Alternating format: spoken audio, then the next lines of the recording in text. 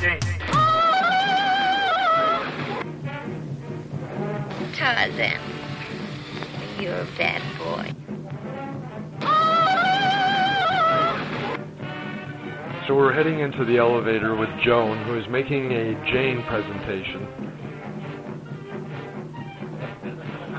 I would like you gentlemen to explain to me why every villain in every single Tarzan book wants to make it with Jane. What's she got that none of the rest of us do? Good question. Jane. Jane. Daddy! Oh, Daddy! What are you doing? What was that? Tarzan leans forward. That voice is different. He brushes aside the sheltering leaves of the aloe tree and stares fixedly at Jane Porter. His heart beats faster. Something, he knows not what, stirs in his breast. This M-A-N is not like the other. Jane. Good morning. I love you. Good morning. I love you. You never forget, do you, Tarzan? Never forget, I love you. Love who? Love you. Love who? Love Jane. Dateline Jassoon is next on the Ridley Wave Network.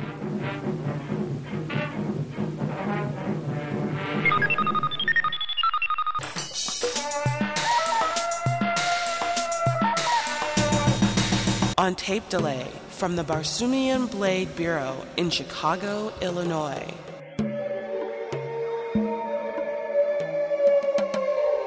Dateline Jassoon, a Panthen Press production. For the fans of Edgar Rice Burroughs and pulp adventure. Here's your host, Elmo. As you can tell from that introduction, I want to get to some of the discussion of Jane from one of the panels at the ECOF convention in August, and we'll get to that in a minute. But first I wanted to share with you a recording from the October 1st, 1939 Texaco Star Theater that Ted McCoskey of the ERB Media List website sent to me. Ladies and gentlemen, we have with us tonight the man who conceived a character who holds front rank in the popular fiction of our time, the creator of Tarzan, Edgar Rice Burroughs.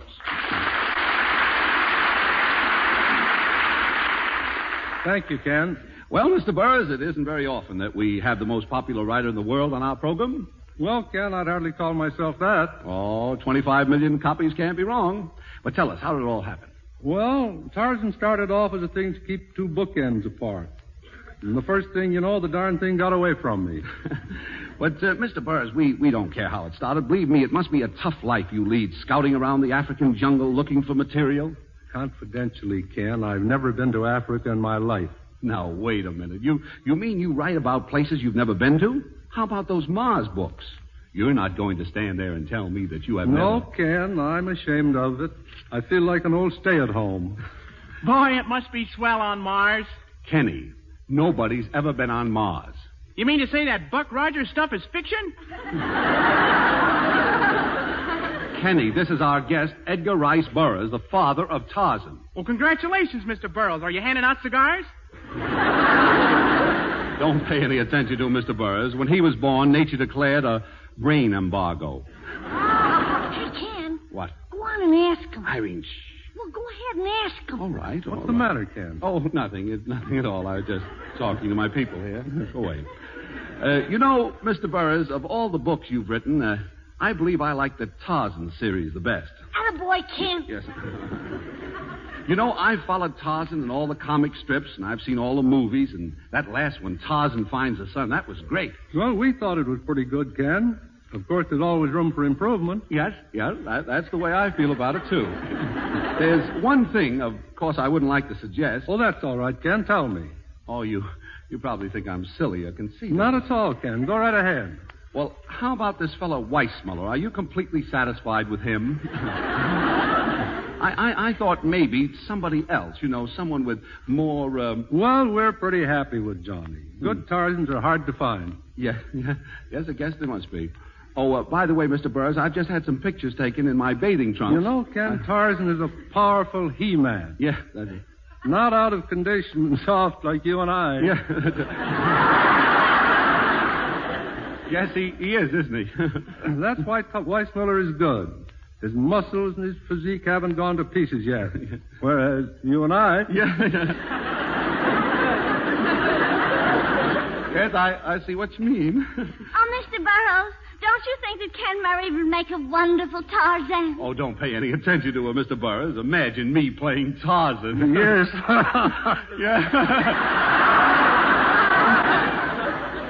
Oh, but Mr. Burroughs, Ken would be the perfect type. Why, he's even been mistaken for Tarzan. Remember at that party, Ken, when you asked that girl to dance and she said, "Get away, you big ape"? Irene, for your information, it was Mrs. Martin Johnson. And she just said it from force of habit. Oh. Anyway, Mrs. Burroughs, or Mr. Burroughs... Mr. Burroughs, I was very much interested in what you said about Africa. How could you write about strange places like that without ever having been to any of them? Purely imagination, Ken. Before I wrote a word, I used to sit around and dream of weird people and weird places just for my own amusement. Really? It's funny. I do the same thing. I've written dozens of stories in my mind, of course, and I'm always the hero and I always marry the girl. Well, my stories have happy endings. Anyway, Ken, why don't you try putting some of those things on paper? Well, now that you bring it up, as a matter of fact, I have. I had an idea for a new story about Tarzan, and Jimmy Wallington and Francis Langford are crazy about it. Francis Langford? Somebody calling me? Yeah, Francis, this is Edgar Rice Burroughs. I was telling him about that Tarzan idea I spoke to you about. How do you do, Mr. Burroughs?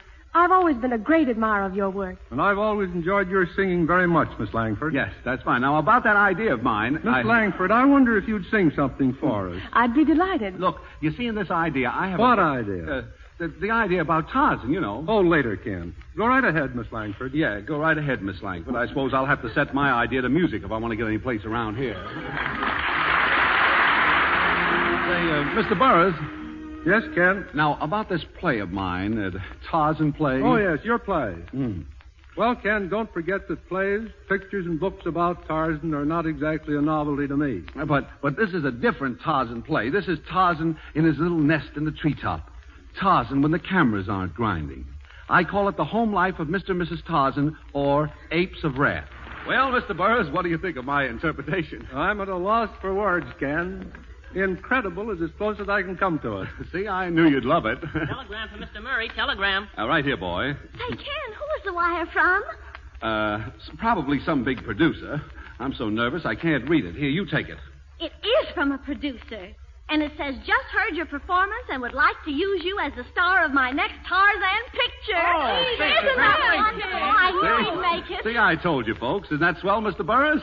Well, looks like we're going to work together after all.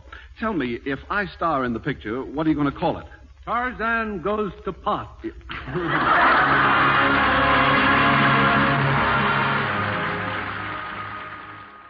So, there you have it. I'm sure each of us could have thought of about 1,000 better questions to ask Edgar Rice Burroughs, but this was a somewhat scripted, humorous talk. And the main reason I wanted to share it was it gives you a chance to hear the voice of ERB.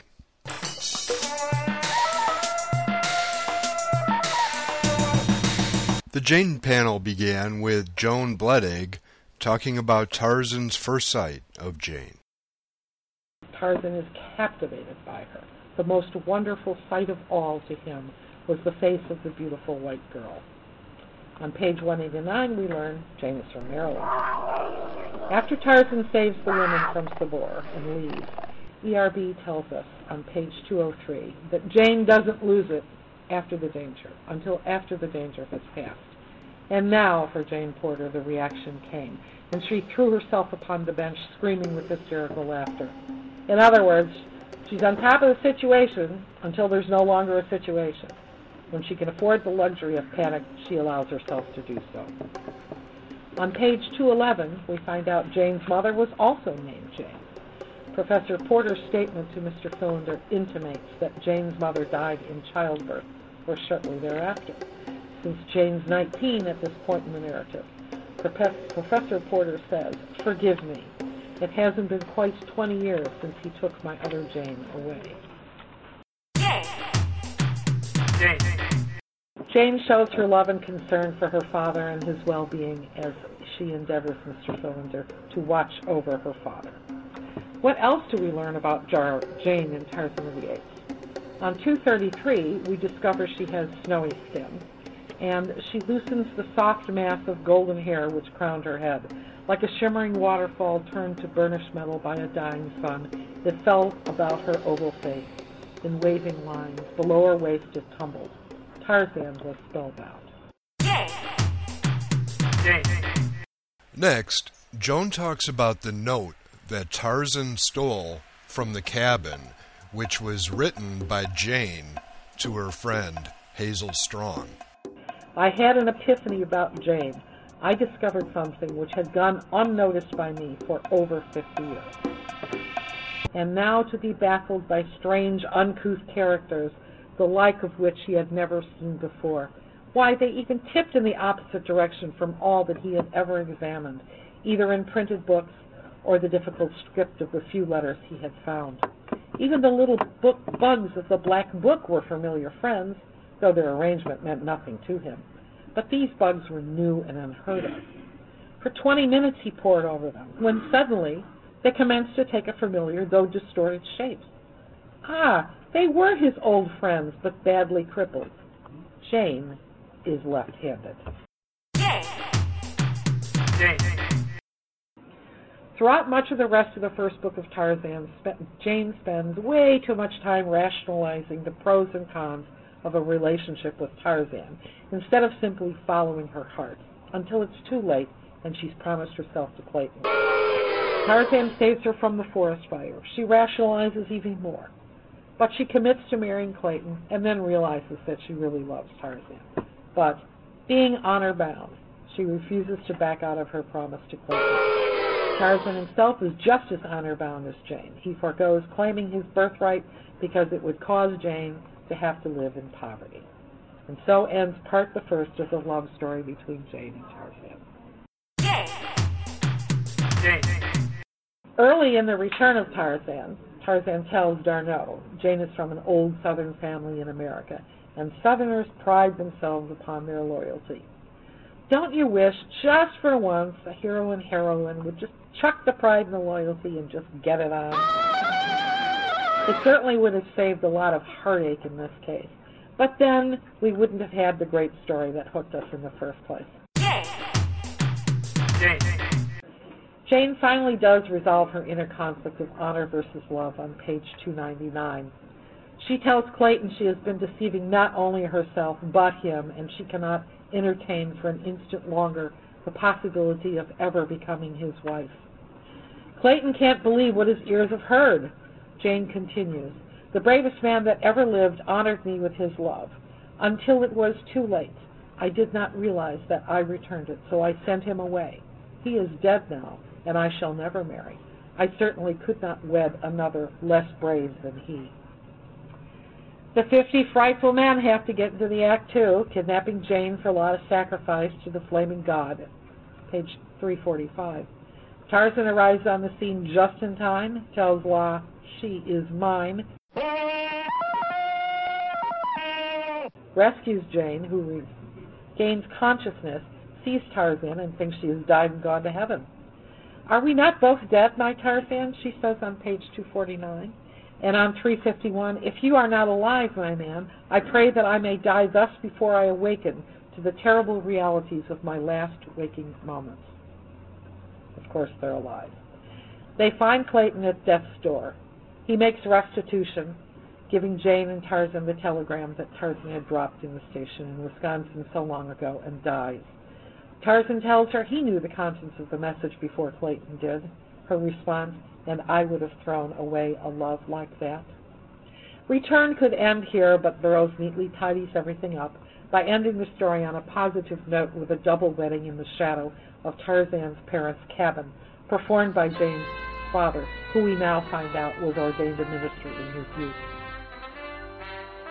Joan also spoke about some of the other Tarzan novels, of course, where Jane makes appearances, Jewels of Opar, Untamed, and notably Tarzan the Terrible, where Jane really does learn some of that jungle craft that allows her to survive on her own in the jungle and really does become quite the jungle woman in a sense in her own right.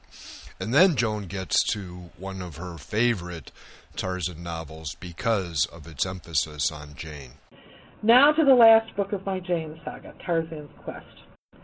I'd like to comment that I don't know when the adventures in this book are supposed to take place, but I feel the adventures presented here happened much earlier in the Tarzan saga than being the 19th book in the series would have us believe. Perhaps even before the birth of their son Korak. And if anybody has comments on this afterwards, I'd love to hear them. As Princess Zborov's party's plane is at the mercy of a fierce storm on page 29, Jane remains calm in the face of danger, which certainly impresses the pilot Brown. And after the plane crashes in the treetops, Jane is the first one out of the plane to assess their situation. She steps along a branch to the baggage compartment, salvages a pair of shorts, and then swings lightly to a lower branch and disappears from view beneath the ship. "Say," exclaimed Brown admiringly, "she's as much at home in the trees as a monkey. I never saw anything like it." On page 48, Jane takes command. "I know the jungle better than any of you." And on page 50, Jane swings toward the ground below. The restrictions of an ordered society, the veneer of civilization, fell away, leaving her free, and she sensed this new freedom with a joy that she had not felt since she left the jungle to return to London. Page 86 shows Jane as an accomplished archer. She fashions a bow and arrows, outstrips Brown, heads into the trees, and disappears. "She's sure got guts," said Brown. "And did you see the way she took to them trees? Just like a monkey." Wait a minute, didn't he already say that on page 29? I thought all the time, until just before we crashed, that she was just another one of them silly society dames that had never had anything in their noodle heavier than champagne bubbles. But believe me, I take my hat off to her now, and you can believe me when I say I'd take orders from a dame. She's got to be some dame. Much later in the book, on page 216, Brown marvels at Jane's strength, endurance, and nerve. She was not at all the sort of person that he had imagined a titled Englishwoman would be. He had never followed a man in whom he had greater confidence, or for whom he had more respect than this slender, beautiful lady of quality. Jane has virtually single-handedly kept this party alive now due to her abilities, but even she, unfortunately, is not immune to the spell of the Kavuvos. Jane falls victim to Ogli and is taken to the Kavuvu city. She may be down, but don't count her out just yet. Believing Tarzan is unaware of her situation, she has to depend wholly upon her own resources. The frail straw, perhaps, of Ogli's seeming infatuation, this she must nurse. And further on, page 275, by her wits she must turn the circumstance to her advantage without paying the price. Jane refuses to acknowledge Kavanda Vanda on page 281 as superior to her and uses her wits to manipulate him against Ogli, thereby ensuring escape for her and Annette. But Tarzan and Brown come to the rescue of their respective significant others, but it is Jane who delivers the coup d'etat. She turned to Brown. "We all risked our lives," she said, "and 2 of us died in a mad search for the secret of eternal youth. It is in this room. Do you care to take the few seconds it will require to get it?" "Do I?" exclaimed Brown. "And how? Lead me to it." And so Jane, Tarzan, Brown, Annette, Tibbs, and little Nekima return to civilization with the secret of the Kavuvu in their possession. I wonder if Tarzan, Jane, and Nekima took those pills and are still alive today, enjoying life in the second 100 years of Tarzan. Thank you.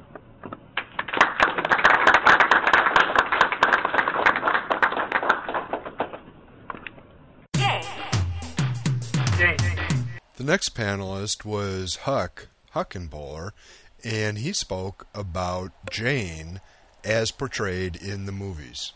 We start out with Tarzan of the Apes, 1918, Elmo Lincoln, and Enid Markey. Enid Markey was, I believe, 15 at the time she played the role. Played it pretty much as Burroughs had written it. She's fresh out of Baltimore, doesn't know squat about the jungle, but is willing to learn. There's a lot of Janes in the later teens and the 20s that I have not seen, so I cannot say anything about them. The next one that I'm aware of is Dorothy Dunbar, who played opposite Burroughs' son-in-law, James Pierce, in Tarzan the Golden Lion.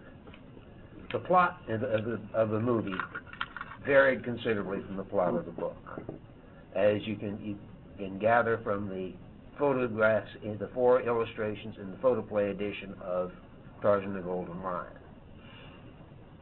However, the Jane of Tarzan the Golden Lion is pretty much a Edgar Rice Burroughs Jane, and this is true throughout the silent period.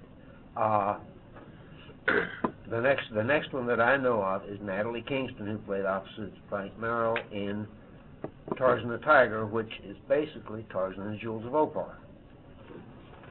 With the beginning of the sound period, we get away from the books. Of course, everybody's favorite Jane is Maureen O'Sullivan. Love Jane. I think she's everybody's favorite Jane. She's very much like the Jane of Terrible and Quest. Love Jane. Picks up jungle lore very quickly. Tarzan. You're a bad boy. And appears in Tarzan the Ape Man, 1932, Tarzan and His Mate, 34, Tarzan Escapes, 36, Tarzan Finds a Son in 39, Tarzan's Secret Treasure in 41, and Tarzan's New York Adventure in 42. I think she is probably the most prolific Jane of all the ones that I'm familiar with. She was replaced by Brenda Joyce in the last couple of Weissmullers, and was the only Jane to play opposite 2 Tarzans, Weissmuller and Lex Barker. With Brenda Joyce, you begin to see the domestication of Jane. We're coming into the 1950s, the period of Ozzie and Harriet, Leave It to Beaver, and in this period you get a whole series of Janes that to me are virtually indistinguishable.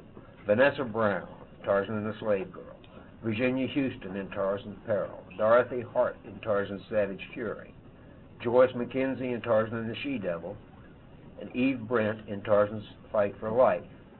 They are all typical 1950s housewives. The treehouse has its elevator, it has running water, it has the elephant elevator, of course. The whole 1950s package. And the next new Jane is Joanna Barnes, who played opposite Denny Miller in the second Tarzan the Ape Man. This is a preppy Jane. This is certainly more Joanna Barnes than Jane. Turkey, would you say? Turkey would be one description, yes. Then we have a gap. Most of the Gordon Scott movies and all of the Jock Mahoney movies did not have Jane. So the next Jane we have is Bo Derek, the third Tarzan the Ape Man, opposite Miles O'Keefe. Other than a tendency to lose articles of clothing, she was, in fact, fairly close to ERB's Jane. There, that's it. We'll make him better. It's going to be all right. Are you Tarzan? 100 feet tall? Maybe 1,000. The great white ape. You're just a man.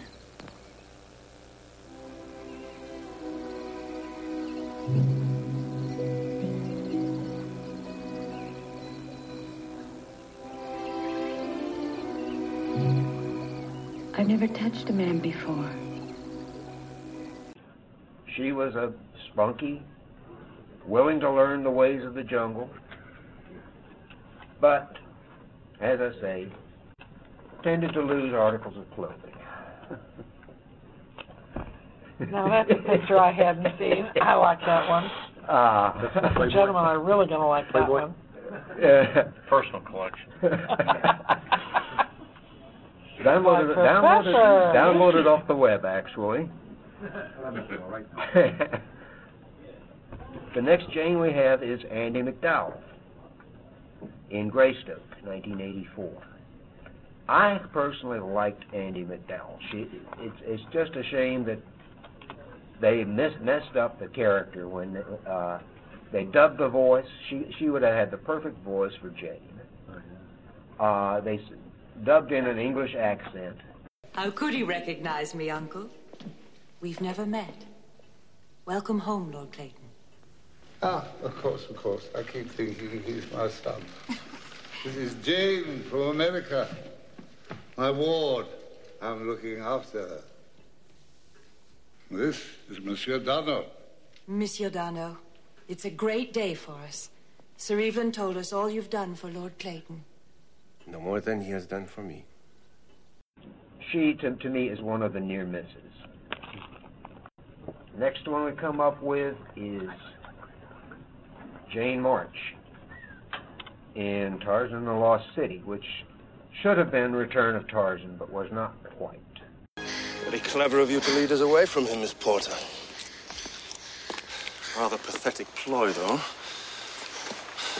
Might I suggest you lead us back to him to avoid great discomfort to yourself? No amount of discomfort can make me assist you in your insane actions, Mr. Ravens. Be reasonable. And how long do you think you'd survive out here by yourself? Lead us back to Clayton. We'll help him, too, if he's still alive. You're a liar as well as a coward. I'll never help you. Again, it's a near miss. She's a good Jane in a mediocre movie. And finally, and not quite least, but very close to it, Minnie Driver in the Disney Tarzan. I say, we're flying wild man in a loincloth. She is a flibbertigibbet, a flake, ADHD squared, as far as I'm concerned. And I'm going to... That's your scholarly opinion. That's right? my scholarly opinion. Tell me how you actually feel. Don't hold back. Cole Richardson talked about how the comic books have portrayed Jane. My task is formidable, to extract from selected newspaper panels, and as an example, Foster alone did more than 300 Sunday pages. And, starting with the Dell comic books, more than 350 issues by my count of U.S. published comics or trade paperbacks, of which a fraction, and I do not know the fraction, feature Mrs. Clayton as an active character. Instead, I propose to offer highlights, somewhat as Joan did, of Jane's comic appearances, and for brevity, I will begin with her portrayal during the Gold Key years, when she was limned by Western Publishing's Gaylord Dubois. I must point out as a prelude that in her Dell appearances, Dubois portrays Mrs. Clayton as similar to a movie Jane, a Brenda Joyce clone, if you will, mistress of the treehouse, brown-haired, and mother to a son named Boy, not Korak. She is a 1940s housewife, was my guess. You said 50s. And not a woman seamlessly adapted to the jungle milieu. Within the Gold Key series, Dubois chose to adapt many of ERB's novels in addition to creating his own episodes. I have chosen 3 of ERB's tales overlapping Joan, wherein Jane gets to voice herself to examine the extent of Dubois' adaptation. In Jewels of Opar, which ran from August to September '66, Let's pick up the narrative. After Jane escapes from Achmet Zek's camp, she is startled by a Mangani at a clearing's edge, which is conveniently being observed from the other side by Zek and a few of his henchmen. She flees across the clearing into Zek's clutches, then exclaims, You murderer! Take your hands off me! When an amnesiac Tarzan and a Mangani troop drop into the clearing, she exclaims, John! John! Thank heaven you have come in time. In time for what, one wonders. When Tarzan and the apes are struck down by Arab bullets, she sobs in grief as Zek carries her to horse and away. That night, Taglit, the ape, garbed in burnous, finds Jane's hut prison and surprises her by falling through the thatched roof.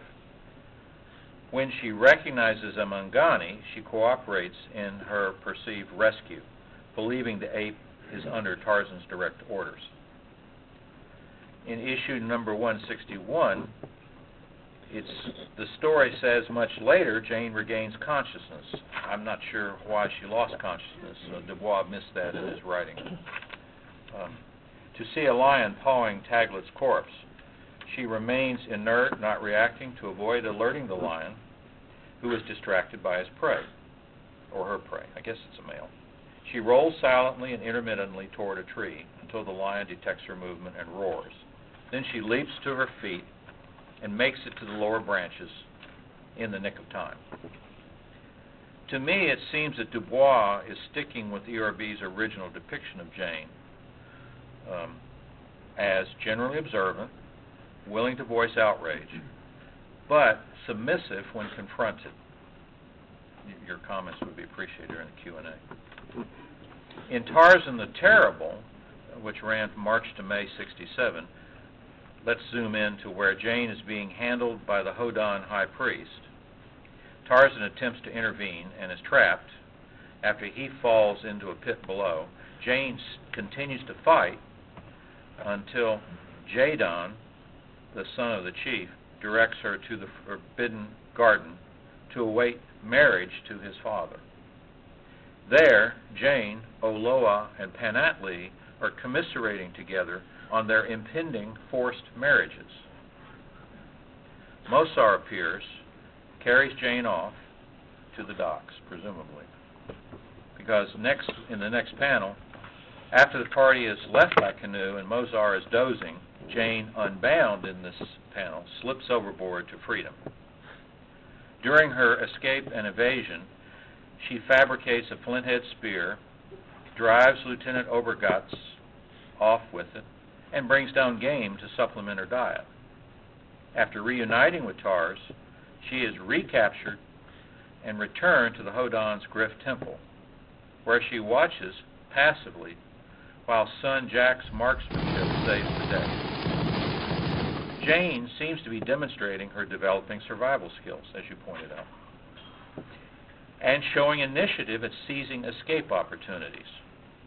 But she still seems less than fully self-actualized to me. The torch is passed, and Joe Kubert, as DC Comics' editor, artist, and writer, was not one to mess with the ERB franchise. He did not alter Jane's persona in Apes, running April to July 1972, nor in Return, April to September 1973. Greystoke announces his departure for Opar, to which Jane opines, I'd rather live in poverty always than have you risk the hideous perils of Opar. Underline. That's got to be Burroughs' words. Yeah. He stifles any further protest by kissing her mouth, picking her up, and debauching to their bedroom. Tarzan, you're a bad boy. In issue number 4 in September, Achmet Zek's band assault the plantation house to seize Lady Greystoke for ransom. Initially from the porch and later through the splintering door, Jane coolly aims and picks off one rusher after another. What a woman. When Mugambi falls and Jane is taken, she rebukes Zek. You filthy scum! You've killed him. Killed all of them. That's a verbatim quote. Thomas, with regard to Jane's depiction, breaks no new ground. Her persona is portrayed faithful to ERB's Jules, I believe. The Marvel team has to be Marvel, however. In terms of putting a hook on each cover, issue number 10 of the 11-book series based loosely on Jules, the cover promises the deadly peril of Jane Clayton, and it shows a small shot of reluctant Jane in Taglat's clutches. Let me jump quickly to the real comics, the daily strips. And the Sunday Funnies, I have an example of a revisionist portrait of Jane extracted. This sequence is panels number 3521 through 3536 from 14 February to 23 May of 99. It was penned by our own Al Gross and drawn by Gray Morrow and subtitled Jane's Quest. The plot starts with Tarzan falling comatose while on domestic duty in the bungalow. In the opening panels, Jane is tearful and passive. She quickly decides that John's survival rests upon her taking action instead of relying on the hospital staff, who have yet to make a diagnosis. Her quest takes her first to seek out and query some Mangani, which her linguistic difficulties still provide her with mostly frustration. By week 6, she has gone on to Opar. After calling Law out from concealment and explaining the situation, Law relents, directs her to a shaman of her knowledge, and allows Jane to escape. The shaman tests Jane's will. She passes, and he extracts some blood from her palm and prepares a blood-based potion. She returns to Nairobi, circumvents hospital security, administers the potion, and revives the ape-man. Jane's courage, physical condition, insightful reasoning, and initiative save her spouse. Truly a woman of the 90s, I suppose. Jane. Okay, I think that's about all the time we're going to have for today's show. I want to thank our panelists, Joan Bledig, Huck Huckenpohler, and Cole Richardson. The panel was organized and moderated at the convention by Bruce Salen, so thanks to him. One more panelist, Jim Haddock, spoke about Jane as she appears in pastiches and fan fiction, and that's a good topic that is close to my heart, so I am going to use that on a future show. We played some sound bites of Maureen O'Sullivan and Johnny Weissmiller from Tarzan and His Mate, Bo Derek from Tarzan the Ape Man, and that was the voice of Glenn Close as Jane in Greystoke. She was the one who dubbed Jane's voice for Andy McDowell. Jane March played Jane in Tarzan and the Lost City, and Minnie Driver was Jane in Disney's Tarzan. I think all of these movies are available on video, so check them out on Amazon.com or wherever you go for your Tarzan videos. At the beginning of the show, I also played a soundbite from the 1932 Tarzan radio serial.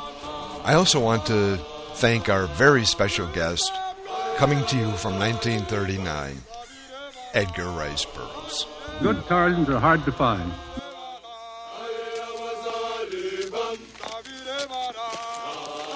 We're worried about the ape man? Of course not. You should be. I'll talk to you in 2 weeks. This is Elmo from the Barsoomian Blade Bureau in Chicago, signing off.